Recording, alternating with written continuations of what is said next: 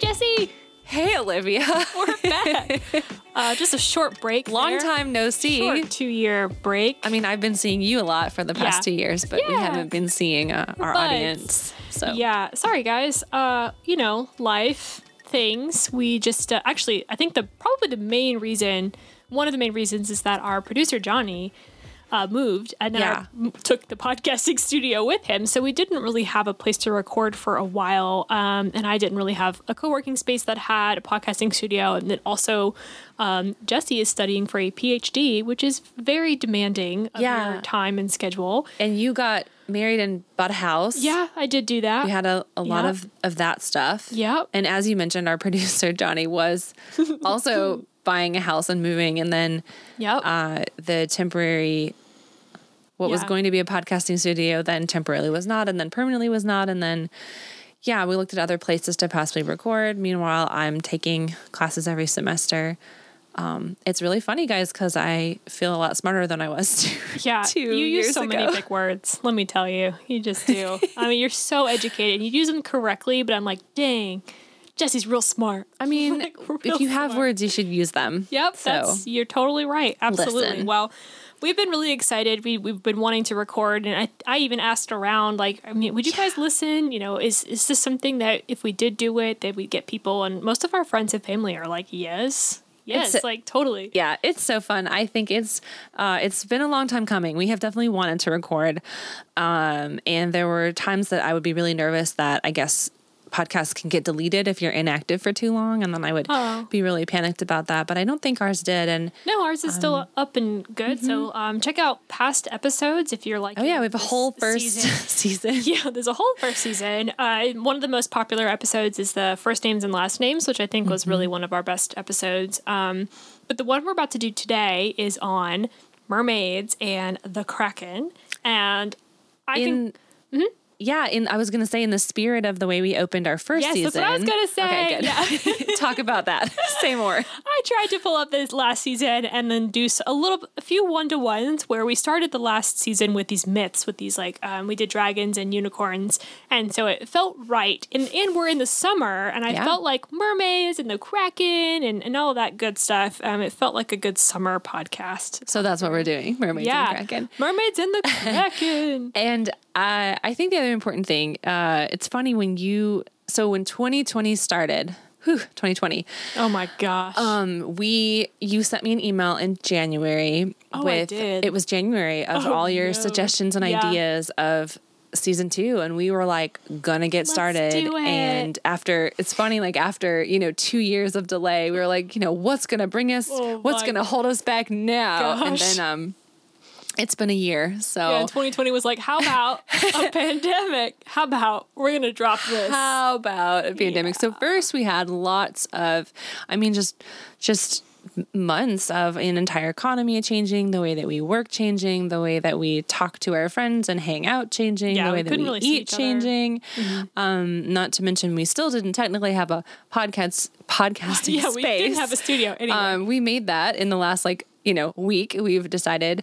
And then obviously we had, even more societal shifts and a lot of the social unrest and the Black Lives Matter movement and all the things we're seeing now. So it's been like a very tumultuous start to season 2. Oh yeah. Here we are. So you might be wondering where we are. We didn't have a podcasting studio. Wow. Let me just tell you guys that Jessie in her house with her husband Ben has what we call a Kardashian closet. It is a massive closet. It's like a room. It's probably bigger than my home office. It's a large room. And it has this huge island thing in the middle of it. And please follow us on Instagram because we're going to be posting pictures of our setup. And Jessie's been using this quilt underneath us, and I believe we're going to change out the quilt. Make it a theme. Quilt of the episode, so you'll be able to kind of see what we got. But I mean, the room is full of clothing, so it's dampening. It's got the sound dampening. Yeah. So we're set. We're in the closet here. We got our recording equipment. Thank you, producer Johnny. Johnny, our producer, he made us these really, really cute wooden stands for our microphones. I mean, we are like We have a whole system set up. The whole system. Well, I don't want to go on too long because we hate those podcasts where it's 30 minutes of banter and then it gets into the podcast. So without further ado, Jesse, take us away. I have to say that we did just cover like 2.5 years. Oh, yeah. Probably 4 nothing minutes, really happened past that, I guess. I mean, getting married, these huge life events. Those are, just nothing but, huge life events. Well, that was right before, like, I got married in 2018. Mm-hmm. Yeah. Okay. I had to like check. Yeah. That's when I moved, you moved. I started my PhD. Hang out. It was a lot though. We did go to Spain. We did. That was fun. We did. Us and our husbands. We allowed our husbands to come with us to Spain. Oh, it was great. They were good. No, it was fun. Yeah. It was awesome. So we should do that again. But of course, the pandemic's happening. So we did learn that I think we're good travel buddies. Yeah. Oh, yeah. It was really nice. We're great travel buddies. Yeah. I had no qualms or anything. So here's the thing that happened with the Lopez's and the McCrearys in Spain. And then I promise I'll talk about Kraken's. The best story. We don't like to overplan our trips, and we're really just more of like taking in the culture. We're going to see a few sites, but we like to basically, I don't know, eat and sleep our way through a country. Oh yeah, it was fantastic. So because we didn't have anywhere we had to really be, and because there's a 6 hour, there's 6 hours ahead of us, I'm pretty sure I never even adjusted my sleep schedule. Oh, we definitely did not. We would go to sleep at like 3 a.m. and wake up at like noon. Yes. And roll into, a cafe and get coffee and a croissant. The best life. And then walk around just long enough to get hungry to go eat more food. Which, Spain does operate like that. Like there was one time when we did wake up at like 10 or 11 and we went to a coffee shop and she was like, we're barely even open. We're not even open. Yes. It's my kind of life. It was very, very much like what a vacation should be. It was delightful. It was wonderful. Yeah. And now it's closed because there's a pandemic. But so that happened. And I can't really think of any other big things to happen in our life besides that. We've just been really excited to podcast. We have been. Yeah. So very good. And I'm excited about this. I can tell you that mermaids are real weird. But you are going to start us off with the Kraken, the big sea monster. Yes. Myth. I'm going to start out with the Kraken, and I would actually like to introduce a book that was really helpful for me when I was researching this topic, which is called Abominable Science: Origins of the Yeti, Nessie, and Other Famous Cryptids, published in 2013. By Loxton and Prothero. And this is a readily available book. And what I really liked about it is that they're scientists and academics. It's published by Columbia University Press. So it's like a really reputable book on, essentially like fake things. And so, what? I think mermaids are real. I think it's wonderful to have books like that are saying, hey, listen, the only reason that things aren't real is because we haven't yet discovered them. A sort of, it is categorized, spoiler, as pseudoscience, but the point is they're taking a scientific look at things that aren't proven. And so that's that corner of science exists, I think is really cool. And in that book, they say, and this is a little bit lengthy, but I really want to frame it for you in terms of like seriously thinking about these made-up creatures and perhaps where the reality comes in. So they say, when discussing the possibility of the existence of Sasquatch, most books, articles, and news reports start in the same place. First, they describe the pop culture notion of Bigfoot and ask if the animal is real. Then they point to an accumulated mountain of evidence for the creature and look back to the historical accounts that appear to resemble modern Sasquatch lore. This approach, common in coverage of cryptozoological claims, which I will get to what that is, starts at the wrong end of history. Talking about the myth in its current form is beside the point. We know that a legend now exists, and as anthropologist John Napier warns, few would deny that today the tales of the Sasquatch are subject to intense cultural reinforcement. So what we want to discover is, this is them talking in this book, where the heck did Bigfoot come from in the first place? Like how the legend changed, how has the legend changed over time? Does the story feel compelling only because we are so steeped in the lore? Even before considering the scientific plausibility of Sasquatch, the historian's view may reveal that the mountain of evidence is an edifice built on sand. So the answer, where does Bigfoot come from, lies as far back as the origin of storytelling. And so I think this is a really important, like, chicken or the egg kind of way to frame things that are not real. Because as I will get to, there are a lot of things that are documented and real today that used to be in the category of cryptids, that used to just simply be unfounded. And so I think that's a really fun, I don't know how much you remember about Olivia, but she's really interested in myths and not only myths, but like say it bluntly. Aliens. Yeah, I'm the weird one. I mean, you want aliens to be real and to be here. Exist, and I would also say that a huge reason why I love aliens in general or alien movies is because I like how they frame humanity. Like you get a sense for humanity when it's stacked up against something that is not humanity. From the outside, exactly. Right. It's like really you get to look in. Humans until we're against something that is not human. And I also just love not knowing, or I love finding out things that I don't know. Which is the premise of this whole podcast. Exactly, yeah. And I think we talked a lot about this because I was re-listening to some of our old podcasts, but I totally think dragons could still be real. Like, I totally think that, okay, sure, like we haven't actually found one yet, but who knows? We have a lot of crazy animals. Like, look at a platypus. Look at elephants. They're giant. Like, there's things that exist that are so normal.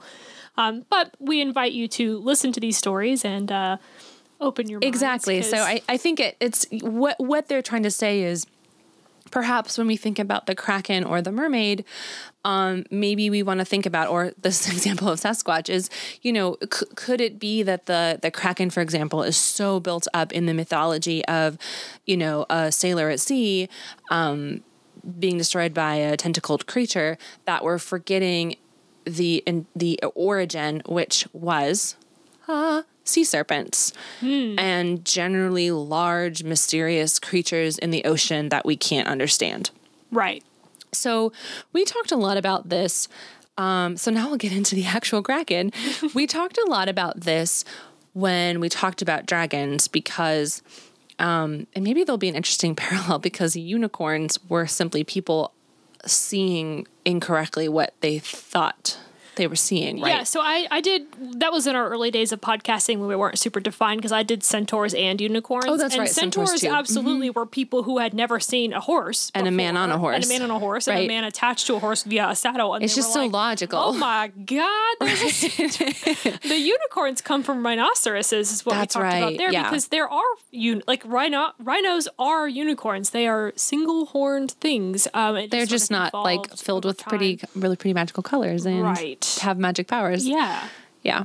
But so the origin of the dragon, for the TLDR version of that episode, is that it's simply bones trying to make sense of something that is so big that we can't get our heads around it, which is likely why it exists in so many cultures independent of each other.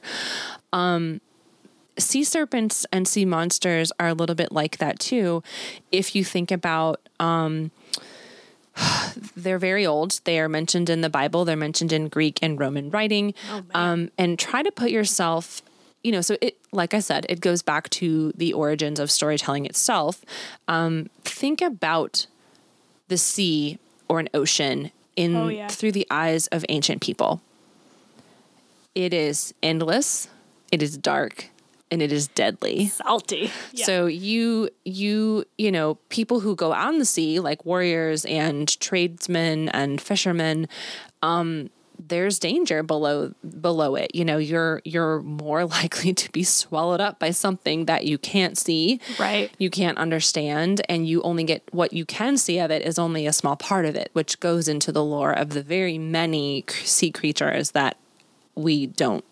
God, we don't know or can't correctly define. Exactly. I think that there's that argument that we know more about space than the ocean. Yes, there is. Yeah. So keep that in mind. On that note, because I have a line that I was going to read out about the sailors as well. Yeah. That not a lot of us can truly understand what it's like to be on a boat because we fly everywhere. And for like a really long period of time. For a long period of time. Like also, 8 months. When you're on a plane, you're not in charge of that plane. You can sit and enjoy the plane. These old sailors on these ships, like you had to pull your weight. You had to do things. Like you had no option. So you're tired.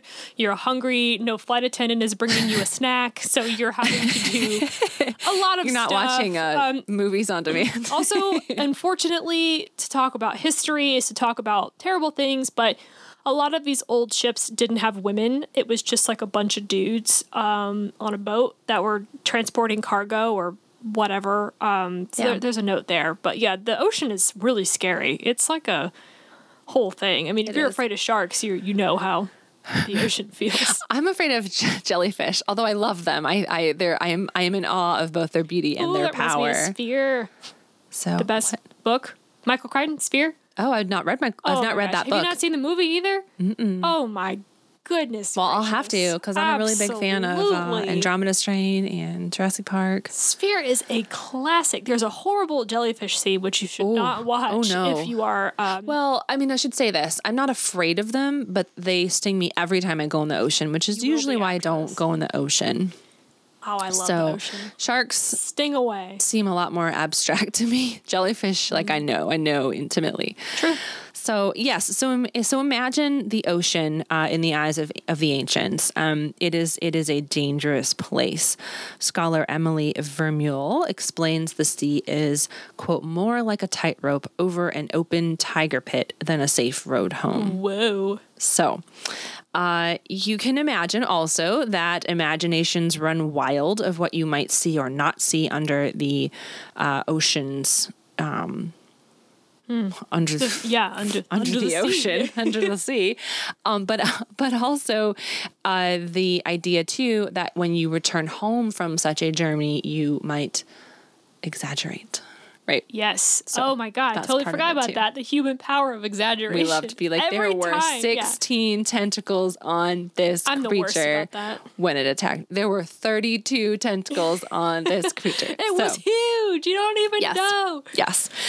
So the origin of the Kraken is actually a little bit nebulous because it's so tied up in the origin of sea monsters. And many of those monsters, whales, snakes, dragons, squid, etc. Even think of the biblical Leviathan. So many consider a primordial sea monster. Others still call him a dragon or whale. Also, it will not surprise you to note that Pliny the Elder does mention sea monsters. Oh yeah, he mentions mermaids too. He doesn't explicitly note the Kraken, but he's really big on sea serpents and sea monsters, which you could argue is one and the same. So the Kraken is known as a giant sea monster capable of destroying ships, has long tentacles, and this trait seems to be, though, if we're going back to my sort of chicken and egg lore, more depicted. It's more well known now for having long tentacles because of fictional and legends than in like original accounts we have of the Kraken. Interesting. I mean, the thing that comes to mind is Pirates of the Caribbean. Yeah. Exactly. And so that is really more built up in the lore to come from the original notions of a Kraken than what the original Kraken probably looked like, which again would go back to sort of this like nebulous monster. I actually have a really good description and we'll have a photo for you of what is more likened to the original Kraken. Interesting. So it is specifically Scandinavian and Icelandic. Really? Mm-hmm. I thought it wasn't. It is unlike the, sea serpents could be everywhere, right? And kind of like exist in a lot of lore, as I've mentioned. But the Kraken is a specific, the Greenland Sea. Yeah, I see that. And which is why, as an aside, when I looked up the Greenland Sea, it's way up there, guys. It's like in the Arctic, off of the island of Greenland, which is a massive body of land, and it has 422 Google reviews. Oh, yeah, that's and right. So it just makes me laugh that you can look up this massive body of water that is practically in the Arctic, and they're like, 4 stars. It gets 4 stars from me. It gets 2 stars from me. I guess that would be like ranking Mount Everest. Like this mountain it's a site. Too hard. Well, that's what I'm saying. You'd be like, I'm going to give Everest a 2. What? Was so hard. Difficult to breathe. Do that. Oh, anyway, it made me laugh. So yes, it is origin of the Greenland Sea, which is very far north. If you look up the Scandinavian region, it's at the tippy top. So Norwegian lore, so Norse lore, and Icelandic lore are the two cultural bodies of lore that are responsible for the Kraken specifically. Again, not everything that's come since then, right? Where we have notions of it in terms of pirate accounts and, Pirates. Yeah, like those kinds of things. But I'm talking, this podcast is about the origins. So it is first referred to in an old Icelandic saga, Orvar Odr, which you can look up. Excellent. And actually is referred to as the Hafgufa. So good. There you go. Yep. Hafgufa, which they describe as a Kraken-like creature. And it's described as, listen, more like an island than a living thing. Ooh, I love that. And so imagine almost like the tip of an iceberg. You have like a rocky structure on the surface. And below that, it is in fact a moving, living thing with, looks like a fish underneath the water, but looks like a rock above the water. And it was also described in, well, I'll get to the other citation too, because that's the Icelandic one. Frequently mistaken for rocks sticking out of the sea. Legend that it could be the mother of all other sea monsters. Oh. Again, this is one culture bragging about its sea monster. Our sea monster is a whole island. Our sea monster actually invented sea monsters. So listen, step back.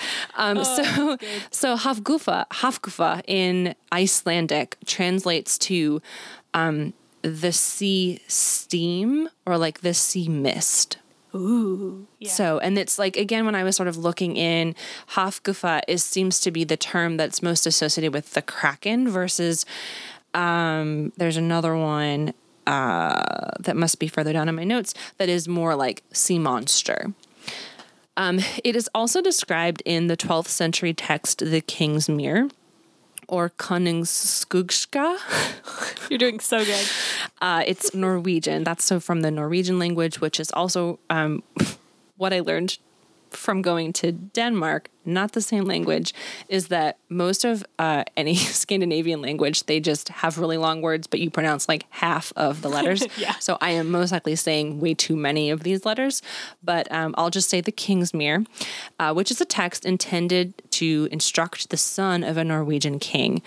So it was written by the one Norwegian king for his son to help him in his travels in diplomacy and statesmanship. Ooh, so, a little guide. Yes, basically a guide. And so what was he going to say? He was going to describe the potential dangers on the sea that his son might encounter when traveling to and from other kingdoms, right?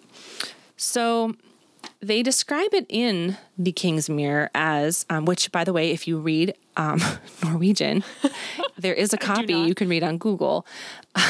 Google Books any has listeners, a copy. You read Norwegian. Or maybe Icelandic. Now I can't remember which one it was in, but it was definitely like the citation was to this book that was straight up. I could not fact check it because it was written in that language. But it notes that, so this is a very old text, a 12th century text noting specifically in the Greenland Sea, there is this creature that was so big and so menacing that there could only be two of them. They're so big and concentrated in one specific area. And the text also notes that they must have been not able to reproduce because their numbers never increased. Huh. So you have this like, whatever it is. Now, again, imagine, like, I'm not even saying in any kind of lore sense. We're going back to the very beginning. Like, what was that in the ocean? And if it couldn't reproduce, maybe it was real. And it just died. I mean, this is the 12th century, so it just remnants of dinosaur type thing. It made it to that point and then couldn't. It bred itself into sterility, and then it couldn't reproduce. And totally. So, that's wild. They're real.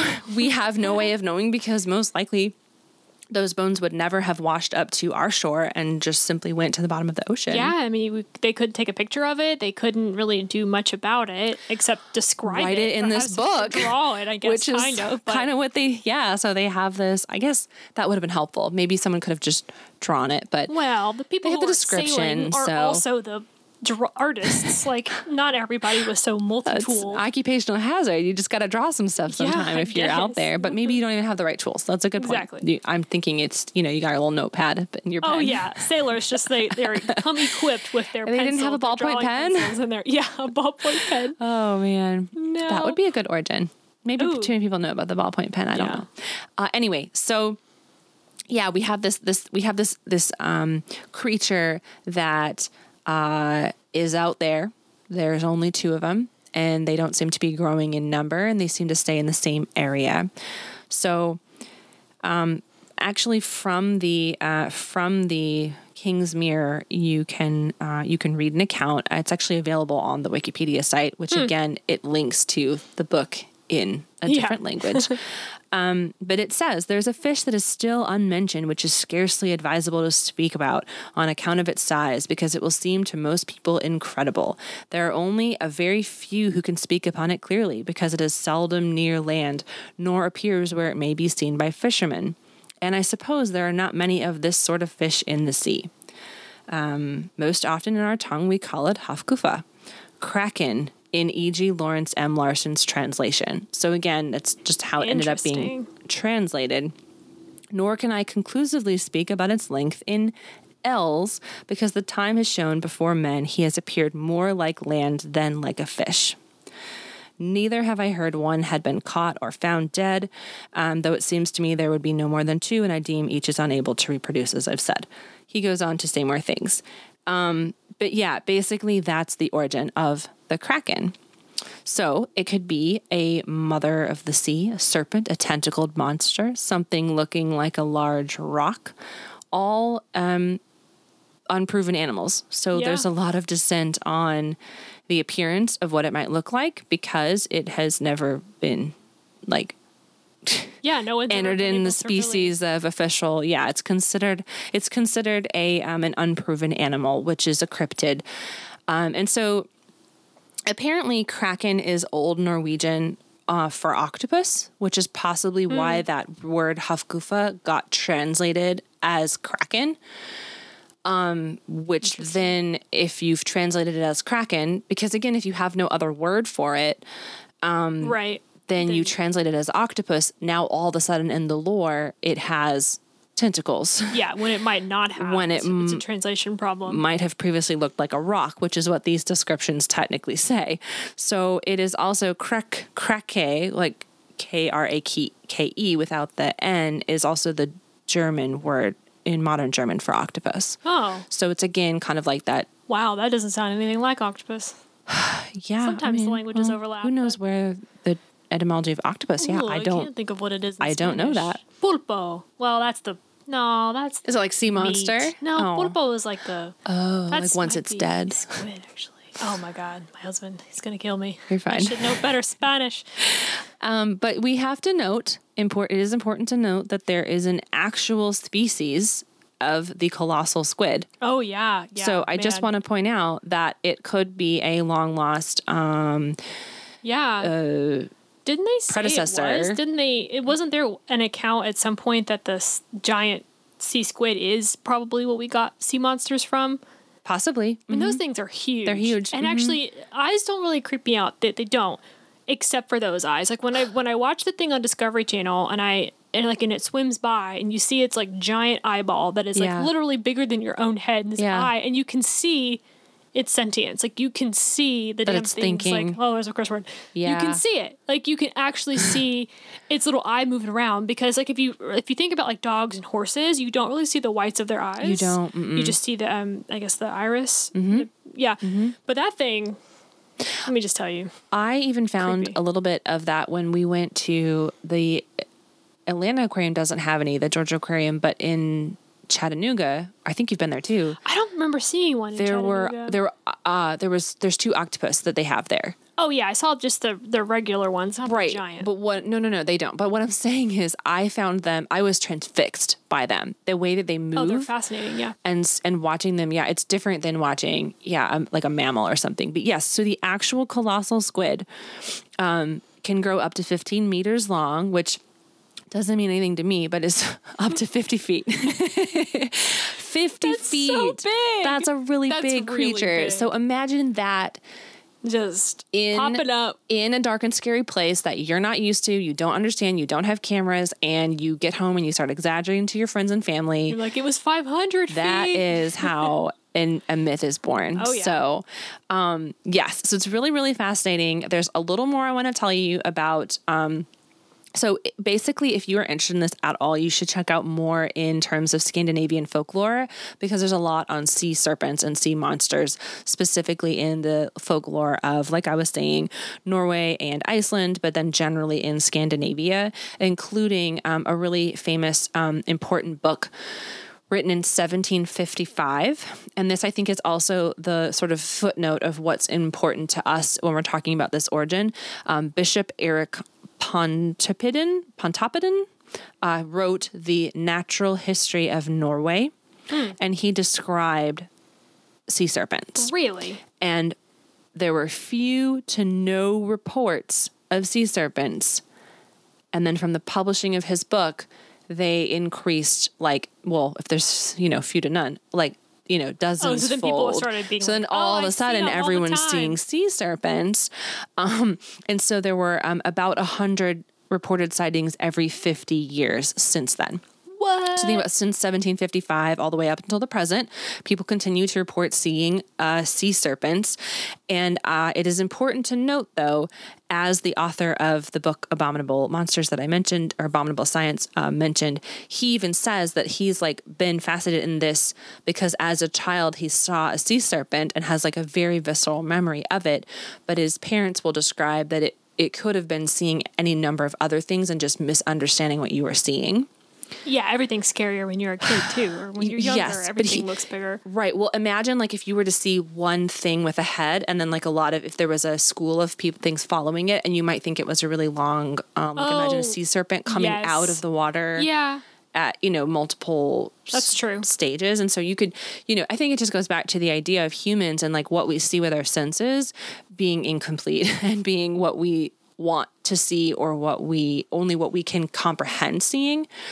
And so, if you've heard of this Kraken, then, you might be more likely to say, oh, I saw this Kraken, because of the lore. So I think it's important to note that from that point when he published The Natural History of Norway in 1755, that's when sea serpents started to get reported a lot more than they ever previously had. Yeah, and I also wonder if that's just because they now had the vocabulary to describe what they were seeing. Well, and also just that more people are reading and writing and able to communicate, and channels of, international things start to change. So it's a lot of also how much of this is the modern world and what we are able to communicate and write down than we were previously. Yeah, it's huge. It's huge. Communication is just a massive thing in our world today. And you even have just the idea of science and sort of the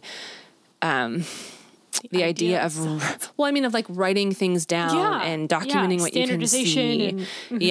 So I have one more note I want to briefly note, since I thought I would, about cryptozoology as a field, which is basically the study of the science of hidden animals. So purposeful research. Yeah, this is what it says. It says any purposeful research for unconfirmed animals. That's what I should have done. What am I doing? I'm designing websites when I could be learning about animals. There's still hope for you.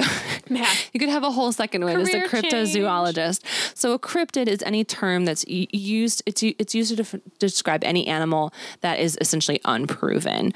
And it's important to note, as I mentioned before, that there are a lot of species that were formerly cryptids because they were, quote, undiscovered.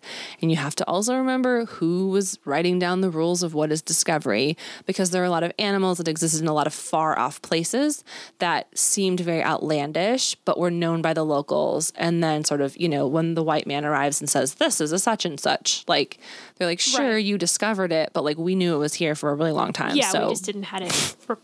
They never recorded. Correct. So in terms of modern science, it's important to note that a lot of these truly were living in regions, and we just simply didn't have enough of the world wasn't, quote, written down as in the way that it is today. And that's also one of the reasons why it's harder today to argue for Sasquatch being real, because so much of stuff is like written down and seen, and we've kind of, quote, discovered, you know, the whole planet. And so what can, you know, to me, it's a lot harder to justify that Sasquatch truly has never been proven versus I'm open to sea creatures. Cause listen, we just straight up don't know. Really big. Yeah. It's a real big place. So that is my 2 cents or my 25 cents on 25 cents. The whole idea of cryptozoology. And I think this is this was super neat. I loved learning about it. There's a bunch of books and recommendations I can suggest for you guys if you want to learn more. Awesome. That's the Kraken, guys. The Kraken. The Kraken. And we'll definitely have to post especially when we publish this episode, a picture of the rock-like creature that is underneath the sea, a fish, I definitely want to see a picture, and above the sea, he is an island all his own. So that's awesome. Reminds me of a turtle, actually. Yeah. I'm surprised. Did you look up did you come across the Carta Marina in your research? I only know that once briefly one of my old books mentioned like the mermaid and the Kraken, and I just like tried to look away. Okay. Well, just a quick note before I get into that. To stay on the sea monsters, there was a cartographer between the years 1527 and 1539, so the 1500s, called Olaus Magnus. Olaus. Oh, yeah. He came up somewhere in my work. Yeah. Mm-hmm. So he actually made this like map of the ocean, and it's just littered with sea monsters. I mean, it is just full. We'll toss it up, but it's got mermaids and different types of mermaids. So I'll kind of get Olaus Magnus was a person? Yes. I think when I was doing this, I wasn't quite sure. Like I saw that mentioned. I didn't know if it was a person or a place. Yeah. Well, he went real crazy. So that map we'll toss up, but it has all sorts of sea creatures, and it looks really cool. I kind of want like a huge print of it. And like their locations and whatnot, where they've been like reported to be seen. Not really on a global scale, on like a more less global scale, national. But more about like what would be on an island, what would be on a peninsula, what would be close to the land, what would be close, like that kind of thing, where it's not like this is going to be here, but like based on geological features, almost, or that's what I was trying to say. Geological features, or geographical features, Yeah, what were we saying? Well, geology is not what we're talking about. No, we're talking about geography. But environmental geography, We're so fun. So yeah, it's got like, well, it does actually have, it says Scandia, whatever Scandia is. I think it means just generally Scandinavia. Yeah, but it's like full of just things. So cool. To talk about mermaids, because I think you're handing the baton off to me now. I sure am. People are weird, guys. Let's just start off with that. Mermaids they're fun. So let's start. There's 2 main theories with mermaids. So the first one, we're going to go back to the boat. You're on a boat. You're a sailor. It takes a long time to be on a boat to travel between 2 destinations. So you're bored. You're going a little crazy. You're going crazy. There's no women. Mm-hmm. There are no women. Mm-hmm. And you're eating the same thing over and over again. There's no fresh food. The water's recycled. You're probably not even drinking water. You're probably drinking beer because you can. Well, it's safer in this kind of case. Exactly. I mean, so you're probably just drunk all the time, tired all the time. Keeping that sailor low key, just real, a little bit out of it. Just real drunk. And imagine when you've been either really drunk, which... Me, never. I've never been super drunk, ever. No mild poison for you. Yeah, no, none of that. So just imagine it's at night and you see something and you're not really sure what you saw. Kind of like you were talking about people we can only see what or hallucinate or embellish. So you're a sailor and you lean over and you see a mermaid and you're like, oh my God, there's like literally a person down there. There's a mermaid down there. And your buddy's like, dude, that's a manatee. Dude, that is the ugliest thing I've ever seen. And the other guy's like, what are you talking about? Look at it. It's beautiful. Look at all those curves. And it has little arms. Because they have like little flipper things. And they've got like a face that from they're kind of smooth. Yeah, they're all smooth looking. And like imagine if like one of them had like seaweed trailing off of it. Oh, yeah. articles or some breasts. and things. The sailor is like, oh yeah, oh baby. In fact, he maybe had a few too many. Oh yes. In fact, there is a recorded quote from Christopher Columbus on his expeditions. He actually wrote in his diary, he said he saw 3 mermaids who came quite high out of the water, but were not as pretty as they are depicted, for somehow in the face they look like men, probably because they were manatees. Oh my gosh. Yes. I'm trying to imagine the world in which you would live. I mean, because perhaps, remember, maybe they don't even really know that well what sea creatures look like. Totally. Like now we can go to, you know, a visual reference and see like what do dolphins look like compared to, you know, right, exactly. I mean, you don't have that. Well, yeah. And it's important to note that these manatees are a part of something called a sirenia. There's 3 of them. It's dugongs, sea cows, and manatees. And sea cows, I believe, are an endangered. Sea cows? It's a distinct thing, not like an cow actual of the sea. Yeah, but I mean, but that's the word you're saying. Yeah, sea cow. A sea cow. Okay. So those 3 things make up something of animals called a sirenia, whatever a grouping of animals called a sirenia. Okay. So it's theorized that the sea cows, which are now endangered and very rare, that those were the ones that they were probably seeing because they are a little bit more slender and they do look a little bit more human-like, especially if you're like super crazy drunk. So this goes back to like the rhino unicorn thing. You know, you're embellishing it, you're telling the story, you're like, dude, I totally saw her. And it's like, no, you really didn't. But the crazy thing, so that's theory number 1, is that people were actually seeing something. They were just very drunk. The other theory kind of debunks that because, honestly, mermaid stories have been around for longer than there have even been boats or sailers. So you can't really argue that mermaids came of that when we have the earliest known mermaid story was 1000 BC. And I'm not saying they didn't have boats then, but I'm saying that they probably didn't go across they weren't doing ocean. Like cross-continental travel. And I mean, we didn't. Exactly. Yeah. Yep. So we have stories all the way back then. And the theory here is that, honestly, the same thing with the Greek gods. We just like to explain things and we like to personify them. So there's the personification of like fire. You know, you've got like Zeus and this person. And then you've also got the personification of the ocean and a person. So the Titan. Yeah, essentially. Or they were real and now they're gone. So the first story is about the goddess Atargatis, mother of Assyrian queen Semiramis. She loved a mortal and accidentally killed him, and then she jumps into a lake and she takes the form of a fish. Okay. But the waters could not conceal her divine beauty. So, I mean, there you go. Just hate that. You can't conceal your beauty even when you woman of the jump sea. into. So she was really part fish, but she was so beautiful that they could still tell that she was a person. So there's a lot of stories like that are involved with love. So then we also have some other philosophers that postulated that mankind they thought that mankind came from the water. They didn't know where we came from. They're like, oh, maybe we evolved there and then we sprouted on land. Which societies did you say? This was Milesian. Okay. Philosopher Anaximander. We're real good with pronunciation on this podcast. Yeah, there's a lot of, not just him, but a lot of people did think that mermaids came, or that we came from the ocean, which is not a dumb thing to think. Well, I mean we discovered germs like 140 years ago. Exactly. So it's, in the grand scheme of humanity, there are a lot of things that we haven't figured out or take a really long time to figure out. Yeah, exactly. So I think people back then were like, oh, we must have come from water. So there must be like the missing link, which would be a mermaid. Okay. Yeah, which would be a half fish, half person type deal.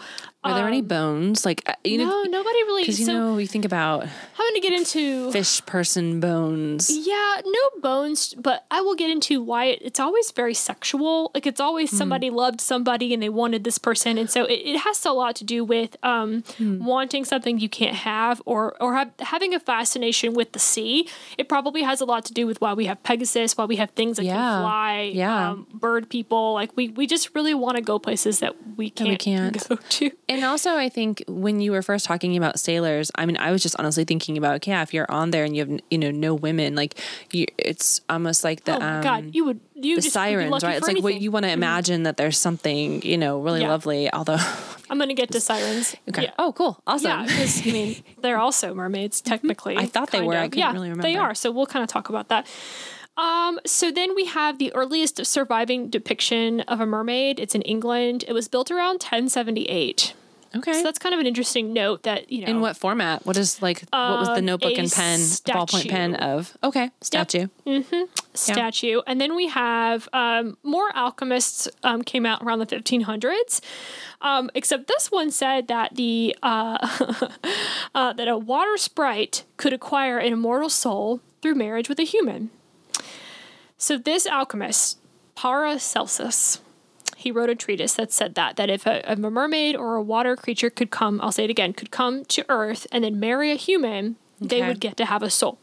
Okay. His treatise led to a writing from de la Motte Fouquet's novella Undine, and then that book led to Hans Christian Andersen's fairy tale, The Little Mermaid. Mm-hmm. Yes. So around the 1500s is when this whole notion of like true mermaids and myths and all this started to really come to fruition. There is a world famous statue of the Little Mermaid based on Andersen's fairy tale. Yeah, I saw it. Awesome. It is in Copenhagen, Denmark, since August 1913 with lots of copies. There's apparently 13 other copies around the world. Cool. I didn't know that. So I actually printed out the story and read the whole story because it's not that long of a story. It was only like 9 pages on kind of big text. He gets a lot of rap for like these stories being really dark. This is the Hans Christian Andersen story? Yes, Hans Christian Andersen, Little Mermaid. So I read the whole thing. He gets a lot of rap for the stories being really dark.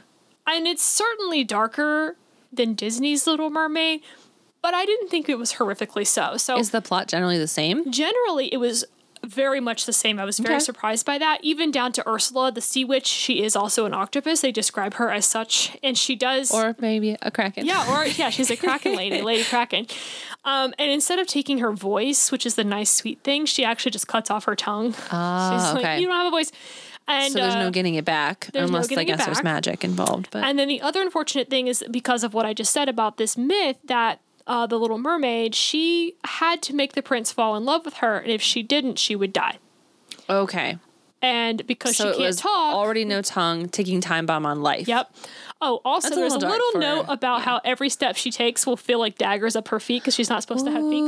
So every single step she takes, it feels like daggers. And she's like, it's worth it. I love him. She's like 15, so it's like fine. I mean, this is when he's handsome. Folks Yeah. Got married, I guess. So they were only going to live to be 45. Yeah, I guess. He does not love her back because she can't talk. He's like, oh, you're my dumb little mute thing. Yeah, it's real rough. So she can't talk. And so at the end, her sisters the sisters get a lot more play in this story. They all go to the sea witch and they're like, hey, what can we do? We want to save our sister. We don't want her to die.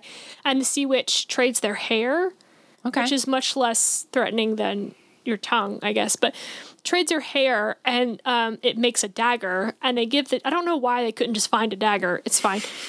They take the dagger and they give it to their sister, the Little Mermaid, and they're like, kill the prince and you'll turn back into a mermaid. Oh, also it's important to note. So the sisters now have to kill the prince. The Little Mermaid does. I don't think she has an actual name. No, they just say the youngest sister.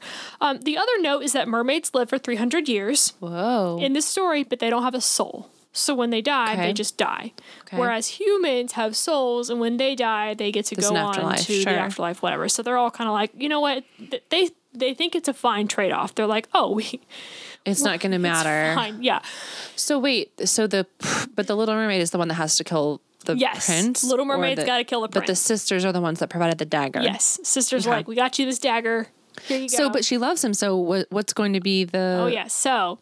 That's a lot of conflict. He's marrying somebody else, and she decides that she can't do it, that she loves him so much, even though he's marrying somebody else. She just dies? She just dies. But the magical fairies of the world, there's like these little air fairies. they come to her and they're like, you know what? Because of your good deed, we're going to let you live with us for 300 years. Her good deed being not killing the prince? Yes, her good deed being not murdering someone. So that is like, that's probably the biggest, most famous story. And then, of course, Disney takes it from there, which, it's almost one-to-one except for the dark craziness. I mean, she does have to recently rewatched it on Disney Plus, yeah. Ooh, okay, so I have a quiz. What year was Disney's Little Mermaid released? 89. Oh, gosh. You didn't even let me read out the choices. I had like 4 choices. Am I right? Yeah, you're right. I don't need choices in my trivia. Multiple choice quiz. It was 1989, which, some of those things, because, I wasn't born yet in 1989, but some of these movies in my childhood, because I kind of watched them all around the same time, to me, they're just cemented in my own childhood. Yeah. So it's kind of interesting. Also, The Little Mermaid, just as a fun fact, is considered the film that put Disney back on the map and started the Disney Renaissance. Yeah, because the next was my favorite, which is Beauty and the Beast. Yeah, but before then, they were kind of seeing a critical and commercial failures. Because name any Disney movies that came out in the 80s. I guess Snow White is what kicked it all off, but that was in the 50s. Yeah, okay, and then you have things like Mary Poppins and The Rescuers and things that were classic in the 60s and the 70s. And then really, think about the 80s. Truly, challenge me. What is one Disney movie? Yeah. So Little Mermaid really put it back on the map. But to kind of go back to the olden days, Pliny the Elder, got to bring him up. So during his time, he of course recorded Mermaids, because I think he just sort of recorded things. Like, true or not, he was gonna write about it. But it is also important to remember that I think he was considered a natural historian, he's one of the oldest, so even if anyone wrote it before him and the record was destroyed, his is like the farthest back we can go before there's, what wouldn't have been before him. So I think that's one thing I've come to realize is of course it was him, because what was going to come before has either been destroyed or we can't access it. And so he was then he's such an important point in time that recorded stuff. He really useful. Is. And of course, we have his entire works thanks to producer Johnny. Yes. So his quote was, he did recognize these nymphs as half human, half fish mermaids, though the portion of body that resembles the human figure is still rough all over with scales. So his mermaid was still kind of fishy. More like a fish. Yeah, but maybe like a human face and such. He also mentions sea men who, when night falls, climb into ships upon which the side of the vessel where he seated himself would instantly sink downward. So like seamen who sunk ships, I guess. Yeah, that's what it sounds like. That's like a whole thing. Yeah. So we have a couple of other legends. So there's another really popular one in the 1300s about, now this one I'm going to kind of read a summary because there's like 15 versions of the same thing. There was a Duke, Raymond, he's like hanging out in the woods and he sees a woman, and little known to him, she's actually a mermaid, but I guess she's just like in the chilling woods? In the woods for a little while. Maybe she's like by an ocean or whatever, but she can change.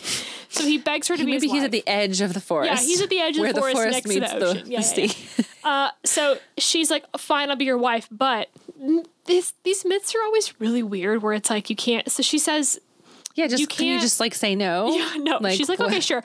But you can never bother me on Saturdays because that's when I bathe. Which is like the whole super day. Specific. He gets a whole day. Whole day to bathe. He can't bother her on Saturday. So something fishy's going on. Oh yeah, So Raymond says yes, but then of course because he's just got to, he goes and checks on her while she's bathing. And of course, she's secretly a mermaid. Yeah, she's a mermaid. Yes. But here's what crazy happens is that when she of course finds out that he saw her, she turns into a dragon and eats him. So not only is she mermaid person, she's also a dragon. Yeah. In this myth. So what do people think is like the origins or intention or purpose of that story? Like, is it just an interesting, like, what is that? Well, I'm going to get into sirens a little bit because of the, I will get to that. I'm kind of close. I have one more legend that I wanted to tell, and I want to make sure that we're not just doing legends on places that are comfortable. Like, we're both really trying to make sure we're talking about Norway and pronouncing things. So another one is from Arabia.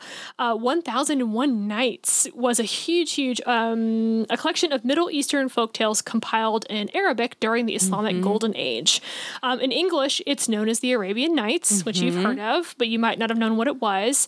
And it's pretty old. I think they said it's like around the 1600s, but they don't have an accurate date. So there's like 1,000 stories here, and a mermaid's in one of them.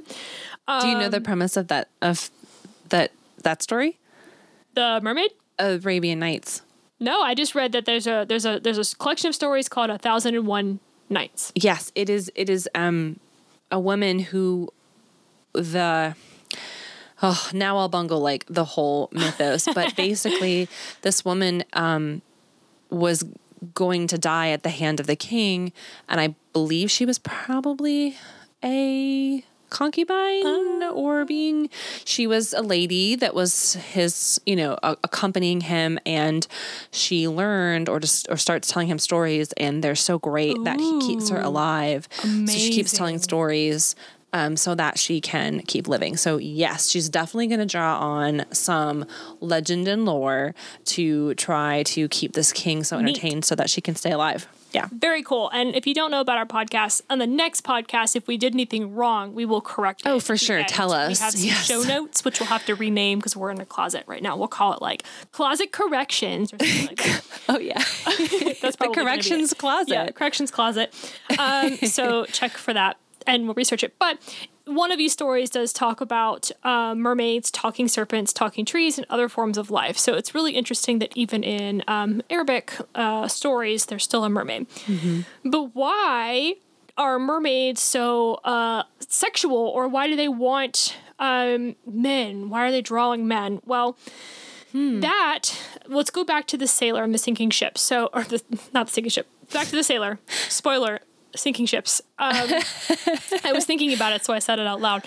So manatees are usually found by the shore. They're not really deep ocean creatures. Sure. So the thing is, you might be drunk and your captain might have run too close to shore. And if you're seeing manatees, you're too close, your ship's going to wreck. So the association is manatee equals mermaid equals shipwreck, because you're too close to shore. So people started associating when they saw these mythical creatures, well, that's when your boat wrecks. Do you think that it's also associated with, like, do you think, or was there evidence to suggest that they wanted to go see what those beautiful creatures were, and then they got too close? Perhaps. Like that. I'm thinking of the idea of the siren. Mm-hmm. Yeah. So a siren is a mermaid. Temptation. She just has two tails.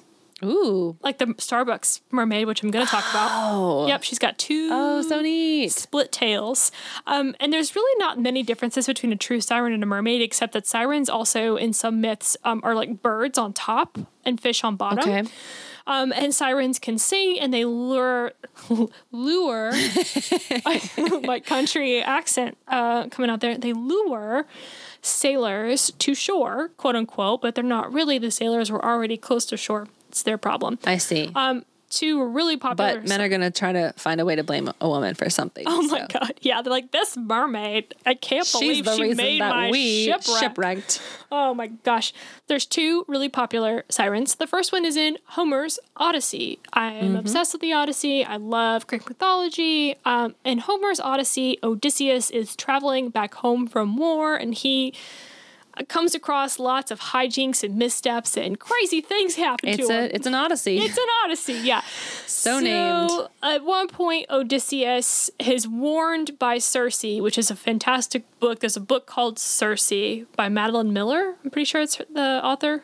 It's fantastic. It's one of my favorite books of all time. But I thought it was called Cirque. So when I see that, because I can picture the cover and it just says Cirque. I think I read that it's not even Circe. It's like Circe, or it might be Cirque, but because of Game of Thrones, I'm calling it Circe. So Circe warns Odysseus. She's like, hey, there's some sirens on your way, and they're bad news. They will lure your ship to sinking, and they're going to sing songs. And so it's just like, well, how are we going to know when it starts and stops? So, you'll know. Well, but you go crazy when you hear them. Oh, I see. You go crazy when you hear them. So what he does is he has his crew tie him to a mast, and then he gives them all earwax. So that they can, or I think it's like maybe wool or something that something plug to their ears. Yeah. And then he is the only one. So they see when he starts going crazy, they're like, okay, we're in siren territory. Okay. And then they keep going. And then the second he's done being crazy, they're like, okay, we're good. We're good. We're good. We're good. So the sirens of Greek myth. So imagine just a bunch of sea ladies like, come on. I guess there's also sirens in Harry Potter. Well, there's mer people. Yeah. Yeah. I guess they would technically be Mermish. sirens because they. Oh my god, we don't technically know how many we're very fins or tails they have, right? Yeah, no, I can't think in my head. I'd have to go back and look. Mm-hmm. All right, I guess we're just gonna have to watch that movie again. Oh shucks, we'll just another Harry Potter movie. We'll have to put it on. I'm not really sure I remember, but I know that they sing. Remember, they're singing to him. Well, there might even be a description in one of the books. I just don't know it. Yeah, we'll read it. And then, of course, the other popular siren is the Starbucks cup logo. And I have a lot of resources on that. Well, you're into logos, and so you're into branding. True. So, of course, you're going to be interested in that. I'm a brand designer. Yeah, that's very true. So, the Starbucks mermaid is a siren, first of all, because she has two tails. And she is not really from anything except that the old brand... Well, let me correct that. Starbucks as a brand has been nautical since its beginning. It's been ocean themed because it's in Portland or Seattle, and it's close to water. And so they always wanted it to be something that was kind of water related. The name Starbucks comes from Moby Dick. The Captain Ahab's first mate is named Starbuck from Moby Dick. So Ahab. Sure. Yep. Never read it, so I don't know. They were going to consider naming it after his boat, the Pequod. Hey, will you pick me up a Pequod? Is that how you pronounce it? I have no idea. Well, I've not read Moby Dick. I just know Ahab. But that's not catchy. Captain Ahab. Yeah. You want a Starbucks. You don't want a Pequod. For sure. Yeah. So they changed it to be Starbucks. And then as they were flipping through, so a lot of logo designers, I can tell you guys, well, I guess the real secret is that nothing is new anymore. We get inspiration from everything because everything exists already. So there's not really a new shape or a new thing or a new whatever. We're currently going through like major appreciation of 80s and 90s, which is so funny. Exactly. We're kind of redoing all of that. So the original designer was flipping through and found a 16th century Norse woodcut. And I have the photo. And he was like, yeah, but you look at this thing and you're like, I would not have chosen it. I mean, it evolved to what it is today, but it is not cute. I mean, it's like a weird looking, it's very sexual. I will show you. It's like a, I mean, she's holding her fins out. Okay. In a very provocatively, and she's but naked. You just crop that part out and put it on your coffee cup. Well, so. I'll show you guys, but I wouldn't have chosen it, but it's fine. So that's where So what do you think about the actual logo though? Like you as a logo designer? Oh, I like the actual logo. I think that, Starbucks, especially, there was a huge trend, and it still kind of is, of like simplifying logos. Everyone's like, oh, just make it the most simple shape it can be. And I'm glad that they're not doing that. It does need to be a complex thing. I think it does feel great. Not every logo needs to be like the Nike symbol or Apple. Like, it's okay that their logo is what it is. I do think that looking at the timeline of it, the timeline looks good to me. Like like every time they've cleaned up the logo, I'm like, yes, that was the right choice. So I do think that the Starbucks logo is pretty good, and I like that it still honors its roots. Watch them change it like next month. That would be like the funniest thing if it was like, oh, Starbucks. Well, then this podcast becomes an historical moment in time. Yes, yeah. Of old Starbucks logo. So, and the name siren comes from Greek siren, which means rope. So, like, mermaids and sirens being, like, the ones that tie or grab. Or lure. Or, lure people over. Lure them over. God. Oh, it's like Olivia's really from Alabama. But But she's done a really good I mean, you wouldn't necessarily know that. No, yeah. Except you guys not asked to me, fault anyone from Alabama. Yeah, just pointing you're all out lovely. in case you don't know where she's from. Yeah, and you guys asked me the other day, like, oh, hey, Ben said How do you say this spell word? L-U-R-E, or he said say L-U-R-E, and I was like, oh, my brain knew that it's lure, but I couldn't do it, so I was like, lure. So bad. Okay, my It's not last bad. note. It's just how people speak. I know, it's very funny. Okay, I have one last note and then I'm done. There is a great, hilarious thing called a Jenny Hanover, and it is a curious souvenir that started appearing around the mid-16th century. A souvenir? Yeah, you would like buy them and keep it in your house. And so it was thought to be proof that mermaid-like creatures existed. What it really was, and I showed you the picture of it before the podcast. What it really was skates and like stingrays. They would cut them up because if you ever looked at the face side of a stingray, it looks like a face. It does. They have faces. So, stingrays are so cool. Yeah, they are awesome, but very scary when viewed from the underside. Yeah. And so a lot of people started cutting them up into the shape of a mermaid, and then dried them and sold them, and were like, mermaids exist, look at this. And people believed it for a really long time because that's what we do. So these are like weird seafaring taxidermists? Yeah, I guess. That's strange. Real strange. Oof. It's just, yeah, people are weird. So that's mermaids. It really has a lot to do with embellishment, with sailors blaming something else on their ship's wrecking. And then, of course, humanity's relationship with forces it can't understand. It loves to just say it's a god and then pair it up with something. So really fascinating. It was fun. It was fun. I knew the manatee thing that I have read about multiple times, but it was, I mean, it's right that mermaids have been a myth for longer than we've had boats and ships like that. So it had to come from somewhere. And of course, I'm a huge fan of Greek mythology. So I'm going to toss all of this up on the website and also read the Hans Christian Andersen story because it's not that long and it's a kind of an interesting fable.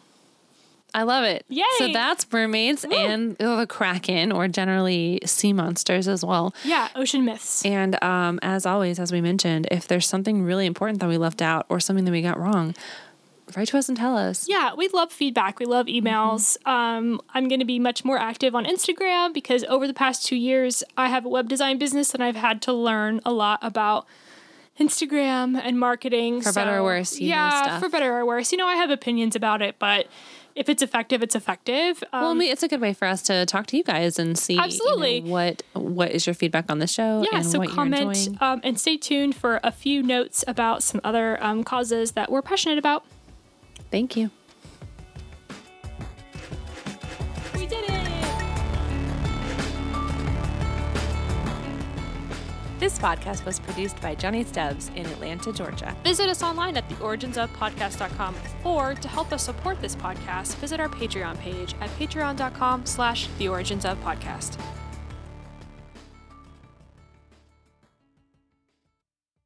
This isn't a podcast about politics or social justice, but we exist in a world that has both. We're recording this during a time of incredible events in our country, with social movements and protests bringing attention to America's institutional racism and embedded white supremacy. There's no way to record this podcast in a vacuum, nor would we want to.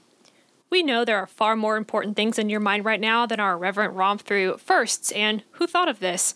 We really enjoy bringing you this kind of content and hope you will enjoy season 2. But our podcast is also a reflection of who we are, Jesse and Olivia, and we want to use our platform for good now and throughout the lifetime of this project. To that end, you will see on our website, theoriginsofpodcast.com, our Instagram, and our Patreon, links to donate and join the causes of some of the organizations doing important work for change. Any donation you make of $10 or more to one of those organizations, send us proof and your mailing address, and we'll happily mail you a magnet and letter of thanks. And of course, we encourage you to engage with those organizations, learn more, and take action if you are able. We are so glad you're here. Let's grow together.